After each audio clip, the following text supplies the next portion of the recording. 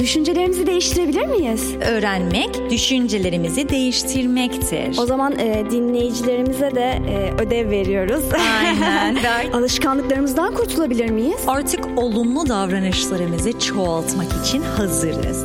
İlk söylediğin sözüne karşı gelmiş oluyorsun. Ailemizdeki kısır döngüleri nasıl kırabiliriz? Bize değer vermediği anlamına gelmediğini anlarsak. Evet, aç mısın değil misin? Bunun mantığı ne? Eşimle aramızı düzeltebilir miyiz? Bunu yapmak bizi bir sürü negatif deneyimden kurtarır. Bu ve bunun gibi birçok sorunun yanıtını Aile Psikolojisi programımızda keşfetmeye hazır mısınız? Hadi o zaman başlayalım. Merhaba sevgili Radyo Maranata dinleyicileri, ben Gizem. Aile Psikolojisi programımıza hoş geldiniz. Her programda olduğu gibi psikolog ve iletişim uzmanı Monika ile beraberiz. Monika merhaba, hoş geldin. Merhaba Gizem, hoş bulduk. Programımıza başlamadan önce hatırlatmak istiyorum. Soru ve görüşlerinizi sosyal medya hesaplarınız aracılığıyla bizlere ulaştırabilirsiniz. Sosyal medyalarınızın arama kısmına Radyo Maranata yazmanız yeterli. Ayrıca dilerseniz soru@radyomaranata.com e-mail adresinden de bizlere yazabilirsiniz. Bunu hatırlattıktan sonra konumuza gelebiliriz. Geçen programımızda sevdiğimiz insanlarla, aile üyelerimizle tartıştığımızda bir nevi iki farklı dil kullandığımızı söylemiştik. Arkadaşlarımızla. Evet. Yani onlar için de geçerlidir. Kesinlikle. Ya da iş arkadaşlarımızla. Kesinlikle. Yani bu sıkıntı yaşıyoruz. Aynen. Aslında altında yatan problemin iki ayrı dil kullanıyoruz gibi bir sorun yarattığından bahsetmiştik. Aynen öyle. Çünkü mesela bana göre saygısızlık anlamına gelen bir eylem, başka birine göre saygı gösteren ya da Gizem hiçbir şey ifade etmeyen bir şey olabilir. Doğru, evet. Evet. Peki bugünkü programımızın kıskançlık işte en önemli konulardan biri. Evet, çok büyük, özellikle Türkiye'de önemli olduğunu düşünüyorum Gizem. Doğru, aslında yani özellikle Batı ülkelerine baktığımızda çok fazla kıskançlık olmuyor ama ülkemizde gerçekten çok büyük problem. Evet. Yani sırf kıskançlık yüzünden birbirini öldüren eşler. Tabii. Yani bir sürü böyle sıkıntı var. Var. Hı-hı. Ve herkes yaşıyor bunu. Kesinlikle. Yani dünyada, yani gezegensel bir şey bu, böyle evrensel, ama burada insanlar dediğin gibi bir tık daha dışa fazla vuruyorlar sanki. Evet, dışa vurmak, doğru. Doğru adlandırdın aslında. Evet. Ve aslında sadece eşler arasında da değil Monika. Bu da çok çok çok önemli bir konu. Yani, başka kim hissediyor? Yani arkadaşlıklar arasında da tabii var. Annelerimiz kıskanabilir bizim zamanımızı. Evet kesinlikle. Yani onlarla vakit geçirmeyip arkadaşlarımızla daha çok vakit geçirdiğimizde bazen sen hep arkadaşlarınla vakit geçiriyorsun falan da diyorlar. Evet. Şimdi Gizem, tuhafınıza gelebilecek olan bir şey söylemem gerekiyor. Tamam, neymiş o? Ve bu programın en büyük böyle ana konulardan birisi aslında. Hı-hı. Ve Hristiyan olarak inançlarımızdan da biridir aynı zamanda. Yaratılışta, o kitapta yani, Tanrı diyor ki kendimize benzer insan yaratalım diyor. Evet. Buna benzeyen bir sürü ayet var. Ve bize göre günah hariç, çünkü günah sonradan ortaya çıktı, yapımızda bulunan unsurlar bizden önce Tanrı'da bulunduğundan dolayı bizde bulunuyor. Ona benziyoruz. Evet, biz ona benzediğimiz için o şekilde oluyoruz. O şekilde doğuyoruz. O şekilde hissediyoruz. O şekilde öyle bir yapımız var. Yani ona benzediğimiz için hissetmekteyiz. Öyle söyleyeyim. Anladım. O zaman kıskançlık hissi de onda olduğu için mi kıskançlık? Evet, aslında aynen öyle. Yani severiz çünkü Tanrı sever ya. Evet. Bir nevi kıskançlık duyarız çünkü o da kıskançlık duyar diyebiliriz. Ama nasıl bir kıskançlık? Tekrardan düşünelim bunu. Evet, çünkü yani baktığımızda yani Tanrı kıskanç bir Tanrı diye adlandırdığımızda belki yanlış anlaşılabilir ya da farklı anlaşılabilir. Ama bunu öğrenmemiz, yani öğrenmek değil de çözmemiz gerekiyor ve doğru dürüst anlamamız gerekiyor. Çünkü kutsal kitapta da o şekilde söylüyor. Ben işte kıskanç bir Tanrıyım diyor. O yüzden yani düşünmemiz gerekiyor bunu. Ve ilk önce şunu söyleyeyim. Tekrar bir benzetmemiz var. Tanrı bir sanatçı gibi düşünelim. Tamam. Bu bayağı meşhur bir benzetme bu arada. Biz bu sanatçının ürettiği sanat eserleri gibiyiz. Evet. Ve her sanatçının kişisel tercihleri var. Yani doğal olarak. Mesela ben maviyi daha çok tercih ediyorum. Sanatçı olsam muhtemelen bir sürü böyle mavi şeyler boyardı. Ya da kullanmayı çok sevdiği teknikleri olsun vesaire vesaire. Ve her sanatçı bir nevi ürettiği sanat eserlerin aracılığıyla kendisini ifade etmekte, öyle değil mi? Evet. Mesela bazen sanattan özellikle sanattan anlayan insanlar diyelim ki Picasso'ya ait bir tablo gördüğünde aha bu Picasso'nun diyebiliyor. Evet, imzası gibi. Evet. Ve aslında bu çok güzel bir örnek olup o sanat eserlere baktığımızda sanatçının kişiliğinin ufacık böyle yansımalarını gördüğümüz için tanıyoruz, öyle değil mi? Doğru. Şimdi bu kıskançlık hissi Tanrı'da bir şekildedir. Ama muhtemelen biz mesela kıskandığımızda o aynı ona benzer bir kıskançlığı duyuyoruz ama birazcık bozulmuş halinde yaşıyoruz, işliyoruz, yani uyguluyoruz. Özünde olduğu gibi olmuyor aslında, bozulmuş şekilde. Aynen Nasıl ki öyle. biz bozulmuşuz ve günaha düşmüşüz, aynı şekilde Tanrı'ya yansıtan bazı özelliklerimiz de kötü yönde etkileşim içine geçmiş olabiliyor. Evet. Çünkü biz Tanrı'nın kendisi değiliz bir kere. İkincisi olarak bir yansımasıdır. Hem de bozulmuş bir yansıması dediğin gibi. O yüzden kıskançlığın kıskançlısı düşünelim. Böyle kıskançlık, sadece kıskançlık. Duyduğunda... Yani bunun ana sebebini mi? Evet, bunun ana özü. Özü, tamam. Kıskançlık duyduğumuz zamanlar niyetimiz ne? Sürekli niyetimize baktığımızda özünün kendisine daha çok yaklaşmamızı yardımcı olur. Anladım. Mesela eşin çıktı, kıskandın. Niyetin ne? Yani aslında şöyle, ben birazcık kıskanç bir insanım. Güzel, doğru. konumuza yardımcı. Ve bilmiyorum, belki insanın işte hayatı boyunca yaşadıklarından ötürü de olabilir. Ya da karşısındaki insana da aslında çok bağlı. Çünkü kendi hayatıma baktığımda eskiden daha çok kıskanç olduğumu fark ediyorum. Ve eskiden neden kıskanç olduğumu düşündüğümde, çünkü karşı tarafın bana verdiği güvensizlik hissini hatırlıyorum. Durdurayım seni. Tamam, güvensizlik. Yani onun zıtı güven. Evet. Yani kıskançlık yaptığında aslında daha çok o kişiye sahip olmaya çalışıyorsun. Bir nevi. Evet. Öyle değil mi? Aynen. Yani kıskançlığımın sebebi o sebebi kişinin, değil de hedefi. Hedefi, pardon. Yani o kişiden hani kopmayayım ya da o kişi benden kopmasın. Tamam. Yani asıl yakın özü bu. olmaya devam etmek istiyorsun. Evet. Onlar başka birisiyle, yani başka birinin yanına gitmelerini istemiyorsun. Sağlıklı bir ilişkiye sahip olmak istiyorsun aslında. Kesinlikle. Yani aslında anlattığın şeylere göre korumakla ilgili bir şey. Evet, yani ilişkiyi korumak gibi bir şey. Tamam, ilişkiyi korumaktır ve sadık olmakla ilgilidir aynı zamanda, öyle değil mi? Aynen. Mesela tamamen sadık olan iki kişi ya da mesela bir adada yaşayan bir çift mesela. Belki eşi işte dışarıya çıkıp ne bileyim ananası toplamak için dışarıya çıktığında belki diğer kadınlardan kıskançlık hissetmez, duymaz. Neden? Çünkü kopmayacağını biliyor. Evet. Yani onun bir garantisi var. Ve aslında kopmamakla ilgili, dediğin gibi sadık kalmakla ilgilidir. Sağlıklı kalmakla ilgilidir ve beraber kalmakla ilgilidir. Şimdi bunu mesela Tanrı'ya tekrar bağlayız. Şimdi çok açık olmadı mı? Evet. Tanrı neden kıskanır? Yani kıskançlık duygusu. Duygusu. Çünkü aslında bizlerin ona sadık kalmasını istiyor. Doğru. Ve farklı putlarla ya da ne bileyim farklı şeylerle hani ondan kopmamızı istemiyor. Doğru. Yani ya da mesela ondan daha fazla hiçbir şeye önem vermememizi istiyor. Evet. Evet, bizim için önemli olacak olan şeyler olacak.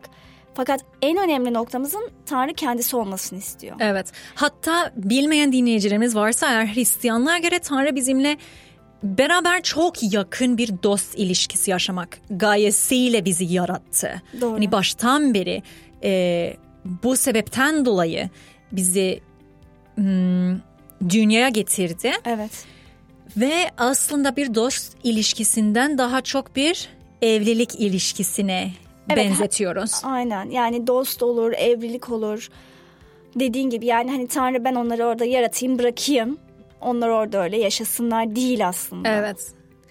O zaman ailelerimize ve iletişimimize aktaralım. Tabii ki de dediğimiz gibi niyetimiz güzel ama yanlış yöntemlere başvuruyoruz. Evet. Aynen öyle ve asıl sıkıntı bu. Çünkü yuvamızı korumaktır asıl hedefimiz. Aynen. Evet. O kişiyi kaybetmemek. Aynen öyle, doğru söylüyorsun. Aslında iki tarafta, yani sağlıklı bir ilişkide iki tarafta bunu ister. Yani doğru. İlişki iyi olsun ve birbirini kaybetme. Evet. Fakat sanırım yani başvurulan yollar belki farklı. Evet. Hatta Gizem, bu çok ilginç bir nokta çünkü çoğu zaman her iki kişi diğer kişiye, öbür kişiyi kıskanır ama farklı şekillerde kıskanır ve farklı zamanlarda farklı şekillerde kıskanır. Evet, yani bunu göstermesi de farklı olur. Evet, aynen öyle. Şimdi Gizem, biliyorsunuz ki iletişim uzmanlığı var ve iletişim dünyasında görülen bir kavramı paylaşmak istiyorum burada. Çok iyi olur. Bypasslamak dediğimiz bir iletişim hatasından bahsetmek istiyorum birazcık. Bypasslamak. Evet, kalp ameliyatı gibi oldu. Hem ameliyata olan var ama kestirme yol olarak da kullanıyoruz. Aynen öyle. Tabii ki de bu İngilizceden geliyor. Bypass dediğimiz böyle o yan yollar var ya. Bu tarz bypass dediğimiz şeyleri kullandığımızda, yöntemleri kullandığımızda ne yapmaya çalışıyoruz? Aslında ana yoldaki tıkanmaları önlemek için kenarları kullanıyoruz. Aynen öyle. Kenardan geçiyoruz ki ameliyat olan bypass da aynı şey. Çünkü damarında bir tıkanlığı var. Öyle değil mi? Evet. Ve ondan böyle yandan geçmeye çalışıyorsun ya da kanı yandan geçirmeye çalışıyorsun. Anladım. Şimdi iletişim dünyasında başka biriyle konuştuğumuzda, iletişime başvurduğumuzda ortak bir anlam yaratmaya çalıştığımız için aynı yolun üzerinde olmamız gerekiyor. Ve bypasslamak, yani farklı yollardan geçmek aslında bir iletişim hatasıdır. Anladım. Çünkü birbirimizi anlamamak anlamına geliyor. Ve aslında çok büyük bir örnek vermek gerekirse, diyelim ki iki farklı arkadaş böyle mesajın üzerinde diyor ki köşedeki kahvede buluşalım. Ama bu iki kişi iki farklı köşeye gidip çünkü iki köşede de kahve varsa hangi kahvede? Aynen öyle. Bu sefer ne oldu? Tek bir kelime var ama iki farklı kahve var. Bu tam böyle klasik bir bypasslama. Çünkü tek olan bir kelimeyi kullanıyorlar iki farklı unsur için ya da tek bir unsur için iki farklı kelime kullanabiliyorlar. Evet. Bu şey gibi aslında, hani daha önceden de dedik ya, iki farklı dil konuşuyormuşuz gibi. Evet, öyle gibi oluyor. Aynen. Yani anladım, evet. Daha net bir şekilde anlayabiliyorum. Evet. Ve çok ilginç bir şey var bu noktada. Köşedeki kahvede buluşalım diyen o iki arkadaş. Her ikisi de der ki ben planımızı çok güzel ve çok net bir şekilde anlıyorum derdi. Ve bu çok büyük bir sıkıntı. Çünkü daha böyle kompleks ve daha çok sıkıntılı şeyleri aktardığımızda her iki kişi kendinden inanılmaz emin oluyor. Emin olur, evet. Yani her iki kişi de kendi kendine ben olayı o kadar net anladım ki o kafe olması gerekiyordu. Evet. Daha farklı bir şekilde düşünmeye engelliyor bizi. Çünkü zihnimiz açık değil. Çünkü sana o şekilde olacağını o kadar açık geldi ki farklı bir ihtimal göremiyorsun. Anladım, evet. Ve aslında bu çok sık yaşanılan bir şey gerçekten hayatımızda. Peki bunu kıskançlığa nasıl bağlıyoruz Monika? Evet, çok güzel bir soru. Yani evet, bu çok yaşanılan bir durum, fakat bunu kıskançlığa da bağlayalım ki daha açık bir netleşsin yani. Evet. Kıskançlık duyduğumuz zamanlar diğer kişi çoğu zaman baskı altında hisseder. Evet. iletiyorsan böyle sürekli diğer kişi çok böyle boğuluyormuş gibi hissetmeye başlar. Hatta kıskançlık yapan kişiyle ilgili çok negatif düşüncelerle mücadele etmeye başlayabilir. Ki bunlar çok normaldir. Fakat burada da bir bypasslama var. Çünkü kıskançlığı yapan kişi aslında ben yuvamızın korunmasını istiyorum diye bir mesajı iletmeye çalışıyor. Anlatabildim mi? Bana yakın olmanı istiyorum diye bir mesajı iletmeye çalışıyor. Ama öyle bir yoldan iletiyor ki, öyle bir şekilde iletiyor ki çok yanlış bir şekilde iletiyor. Evet, çok yanlış bir şekilde iletiyor ve diğer kişi diğer kişinin o anlamı yakalamasını imkansız hale getiriyor. Evet, imkansız hale getiriyor ve şöyle bir şey de var. Diğer kişi de farklı şekillerde kıskançlık yapıyor aynı zamanda. Evet. Ama onlar da o kadar farklı bir şekilde gösteriyorlar ki durum böyle imkansız hale geliyor. Şöyle bir örnek vereyim. Somut bir örnek yapalım. Tamam, daha iyi olur. Tamam. Diyelim ki sen eşinin akşamları çıkmasına izin veriyorsun, tamam mı? Hı-hı. Sana göre çok güzel bir şey, çünkü arkadaşlarıyla güzel bir vakit geçirmesini istiyorsun. Hı-hı. Ve o arkadaşları tanıdığın için sana çok rahatsın ve çok sağlıklı bir şey gibi geliyor. Hı-hı.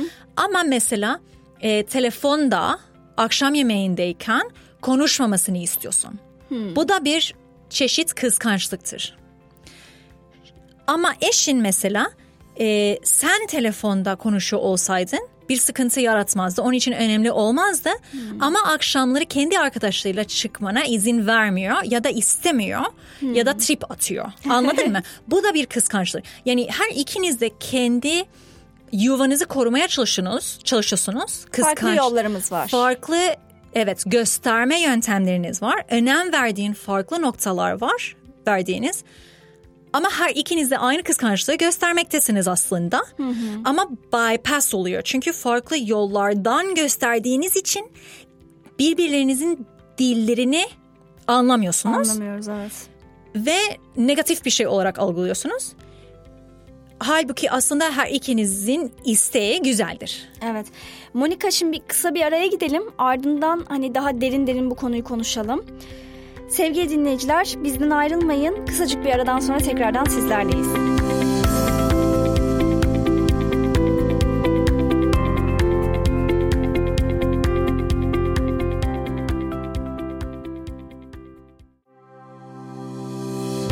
Neler yapılabilir sorusuna gelmiştik aradan önce. Ve merakla bekliyorum. Yani onlar hastaysa hepimiz hastayız aslında. Evet, kesinlikle. Öyle. Aynen. Aynı şekilde kültürlerden dolayı bu sorunu ailemizde de yaşarız. Tabii ki yani doğal olarak panik atak geçiririz. Kesin. Ya. Sevgili Radyo Maranatha dinleyicileri, kısacık bir aradan sonra tekrardan Aile Psikolojisi programımızda karşınızdayız. İletişim uzmanı Monika ile beraber aile iletişimimizde yaşadığımız problemleri ve çeşitli çözümleri örneklerle sizlere sunuyoruz. Devam etmeden önce ben sizlere hatırlatmak istiyorum. Tüm soru ve görüşleriniz için bizlere soru@radyomaranatha.com e-mail adresinden ulaşabilirsiniz. Programımızın ilk bölümünde kıskançlıktan bahsettik. Yani kıskandığımızda ana hedefimiz aslında nedir? Hani bunu konuştuk. Evet. Ve şimdi daha da açıyoruz herhalde Monika, evet. Değil mi? Ve önemli olan şu ki herkes ile yaşıyoruz. Hı hı. Annelerimiz olsa, arkadaşımız olsa ve kıskançlık farklı şekillerde görünebiliyor. Evet. Yani aslında genel olarak özetlemek gerekirse evet, herkes kıskanıyor. Herkes birbirini farklı şekillerde kıskanıyor. Fakat bunları gösterme şekilleri bambaşka. Evet, ve bambaşka olduğu için bazen birbirimizi anlamıyoruz. Hı hı. Ve bizim kıskandığımız nokta ya neden bu kadar neden umursamıyorlar diye kendimize böyle sorup dururuz. Ama aynı zamanda onlar kıskandığında bambaşka bir noktada evet. Neden bu kadar böyle ağır bir şekilde kıskançlık yapıyorlar diye sorabiliriz. Onlar da kendi kendilerine neden bu kadar yani umursamıyormuş gibi davranıyor bu noktada sorup dururlar. Evet. Çünkü hedefimiz iyi, yöntemlerimiz yanlış dediğimiz gibi. Şimdi bu noktada Gizem, yöntemlerimiz sıkıntılı ise aslında yapmamız gereken şey doğru yöntemleri başvurmak. Aynen öyle. Ama başvurmadan önce üretmeye çalışmalıyız. Evet, doğru bir çözümümüz olması lazım ki o çözüme başvurabilir. Aynen öyle. Elmanın masasının üzerinde olması gibi. O yüzden şöyle yapalım. Belli bir tane örnek yapalım mı? Bir vaka çalışması böyle büyük. Tamam. İyice açabileceğimiz. Okey, çok yani herkesin yaşayabileceği bir durumdan örnek vermeye çalışayım ki herkes kendine göre uyarlayabilsin. Diyelim ki eşiniz işte çalıştığı yerde birisiyle fazla samimi ya da aslında o normal davranıyor ama karşı taraf onunla fazla samimi ve dolayısıyla siz böyle bir ekstra bir kıskançlık yaşıyorsunuz. Çünkü diyorsunuz ki yani neden bu kadar samimi konuşuyorlar, neden bu kadar samimiler ya da işte o kişi ona böyle samimi konuştuğunda işte eşim neden bu kadar samimi konuşuyor, hani daha soğuk davransın vesaire. Evet ki gibi. Kadın erkek fark olabilir, etmez, eşinin de kadın erkek olabilir. Kesinlikle. Evet. Tamam. Şimdi bu durumda işte bu durumu yaşıyorsun ve bu duruma karşı daha çok olumlu düşünceleri yaratmaya çalışıyorsun. Hedefimiz bu. Şimdi ilk önce diyelim ki bu kişi sensin. Birkaç soru sorabilir miyim? Tabii. İlk önce eşin özellikle seni incitmek için mi bunu yapıyor? Yoksa onun amacı ne? Neden o şekilde böyle samimi davranıyor? Yani beni incitmek için yapmadığını biliyorum ama yani şey olabilir. Sonuçta kendi davranışı mesela samimi. Mesela ben çok samimi bir insanım. Birisiyle konuşurken her zaman güler yüzlüyümdür ve yani samimi davranan bir insanımdır ve belki eşim de öyledir ve o yüzden karşısındaki her kim olursa olsun bu şekilde yaklaşıyordur. Yani sıra dışı bir şey yok, sadece o şekilde davranıyor. Evet. Ama sana göre mesela ya da işte yani kıskançlığı hisseden eşe göre o kişiyle özellikle daha çok mesafeli olması gerekiyor. Evet, çünkü doğru mudur? Sonuçta sadece kendinden kaynaklı bir durum yok. Karşı taraf eğer ekstra samimi ise hani o zaman bence birazcık belki orada dikkat edilmesi gerekir diye düşünüyorum. Tamam. Yani aslında kendisi değiştirecek kendisini. Evet. Bu kişiye yaklaştığında. Evet. Tamam. O halde o normal davranıyor. Normal davranmak, o eyleme baktığımızda normal davranması, evliliğin ne ya da evlilik ilişkisine ne zarar getiriyor? Yani asıl zarar ne normal davranmaktan gelen? Yani belki karşı taraf onun o samimiyetini farklı algılayıp ona farklı bir tarzda yani algılar ve hani belki onunla farklı şeyler düşünebilir. Tamam, diğer kişiden bahsettin. Evet. Şimdi tekrar odaklanalım evliliğimize. Evliliğimize asıl zarar ne? Yani aslında bir bakıma evet zarar yok. Ama bir bakıma da karşı taraf o şekilde algılayıp davranmaya başladıkça belki eşimin de duyguları belki farklı yönde değişmeye başlayacak diye bir korku gelebilir. Tamam, öyle bir korku var çünkü o daha farklı davranışlara başvurursa belki eşimden bir tepki de yani almaya başlayacak diye. Evet, bir etkileşim olabilir diye. Anladım. Tamam. Şimdi o oldu mu? Yani olan bir şey mi? Yoksa dediğin gibi düşünce. Gelecekte belki olacak diye bir... Evet ama işte kıskançlık düşünceleri genelde böyle olmuyor mu? Yani ya şöyle olursa gibisinden. Evet. Biraz paranoya gibi. Evet aslında Gizem bu son dediğin şey inanılmaz önemli. Çünkü zararı ne diye sorduğumda asıl var olan şeylerden konuşmaktan vazgeçmek zorunda kaldın. Evet. Anlatabildim mi? Ve dediğin gibi o gelecekte belki ya şöyle olsa ya böyle olsa tarz düşünceleri anlatmaya başlamak zorunda kaldın. Evet. Çünkü cevap zararsızdır. Ve o noktada durmayıp o ya şöyle ya böyle düşüncelere başvurmaya başladıktan sonra bir sıkıntı olmaya başlıyor. Evet. Çünkü bir paranoya içine giriyorsun. Evet. Bu aslında çok ilginç bir konu. Şimdi şu anda evliliğinize asıl bir zararı yok. Doğru mudur? Evet. Bu örnekte bu şekilde. Bu örnekte bu şekilde eşinin, diğer kişinin değil, diğer kişiden bahsetmiyoruz. Eşinin asıl davranışlarından ki ne yapıyor? Normal davranıyor. Asıl davranışlarından evliliğinize bir zararı gelmiyor. Tamam. Şimdi bir sonraki soru için hazır mısın? Hazır. Tamam. Bu tarz kıskanç, böyle endişe dolu düşüncelere odaklandığın için. Evet. Sen farklı eylemlere başvurmaya başlayacak mısın? Tabii ki. Mesela ne değişecek? Mesela yani ben negatif düşündüğüm için ya da sinirli olduğum için eşim diyelim ki eve geldiğinde belki ona negatif bir şekilde karşılayabilirim. Onu. Mesela söylediğin sözlerle mi? Yani söylediğim sözler olsun, tepkilerim olsun. Mesela trip atarım. Hani daha soğuk bir şekilde belki davranırsın. Evet. Ya da diyelim ki zaten evdedir ama bir mesaj gelmiştir ve işte onların o mesajını okumuşumdur. Ve mesajdan sonra sinirlenirim. İlginç. Böyle gereksiz yere sadece sinirli oluyorsun. Aynen öyle ve hani bu dediğim gibi çok geniş kapsamlı bir konu. Herkes bunu kendine göre düşünebilir. Evet. Yani kıskançlık konusu özellikle en çok eşlerde olduğu için daha çok eş üstüne düşüyorum ama hani eşten örnek veriyorum sürekli ama yani dediğim gibi bu farklı konularda da olabilir.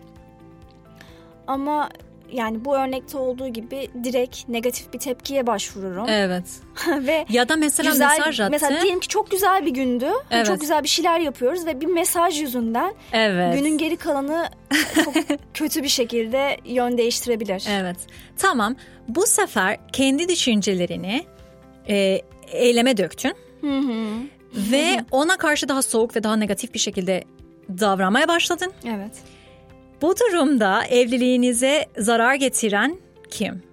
Ben oluyorum evet. aslında. Yani onun normal davranmak dediğimiz eyleminden asıl zarar gelmezken senin davranışlarından asıl zarar geliyor. Evet. Ve böyle doğru bir mudur? Durumda ne yapıyor mesela insanlar? Evet. Böyle bir şey oldu. İşte aramız işte kavga ettik ama benim yüzümden değil. Sen ona öyle davranmasaydın. O zaman hani bu kavga hiç yaşanmazdı diyoruz mesela. O nasıl birazcık adaletsiz olduğunu artık görmeye başladık. Çünkü evet yani bazen şüphelenmemiz gerekiyor. Aldatan eşler de var ama söz konumuz o değil aslında. Sağlıklı bir ilişkiden tabii ki de yani sağlıklı derken birbirine sadık olan iki kişiden bahsediyoruz örneğimizde. Evet. Ve bir kişi normal davranırken diğer kişi o normal davranışlarından ötürü aslında kıskanıyor. Bu sefer çok böyle soğukkanlı, çok objektif bir şekilde düşündüğümüzde görüyoruz ki evliliğime zarar gelmesin diye bu davranışlara başvururken asıl zarar veren biziz. Evet. Aynen öyle. Anladım. Ve çok böyle farklı bir perspektiften, çok daha objektif olmaya başlamalıyız. Ve Gizem, aslında son bir soru daha sorabilir miyim? Tabii. Tekrar o aynı örneğin üzerinde. O diğer kişi vardı ya işteki olan, evet. Hoşlanmadığın, fazla samimi davranan. Sen artık kendi evliliğine asıl zarar vermeye başladın. O kişinin samimiyeti ve o kişi komple kişi olarak buna değer mi? Tabii ki değmez. Tabii ki değmez. Evet. İşte sürekli bunu kendimize hatırlatmalıyız böyle anlarda. Evet. Yani herhangi bir kıskançlık yaşanıldığında bunu hatırlatmalıyız. Yani bir örnek vereyim. Bir arkadaşım vardı ve kızın sevgilisi vardı. Kız kuaföre mesela gittiğinde saçını erkek yaptığı için kavga ediyorlardı. Yani böyle çok üzücü. enteresan şeyler var. Şimdi kavga ettikleri o kuafördeki adam buna değer mi? Evet. O ilişkilerini bozması için. Evet. Yani saçına Güzel dokunuyor bir diye. Ya örnek. dokunsun yani ne olacak ki?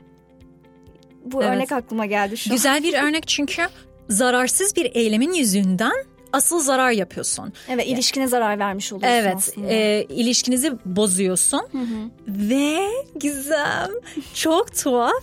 Çünkü ben kıskançlık yapıyorum ki ilişkimize zarar gelmesin. Diyorsun ama aslında zarar kendin getiriyorsun. Aynen öyle. Evet. Gerçekten çok yararlı bir program oldu. Yani hem kendi açımdan benim için çok yararlı oldu ve eminim ki birçok dinleyicimiz için de birçok faydası olmuştur bugünkü bölümün.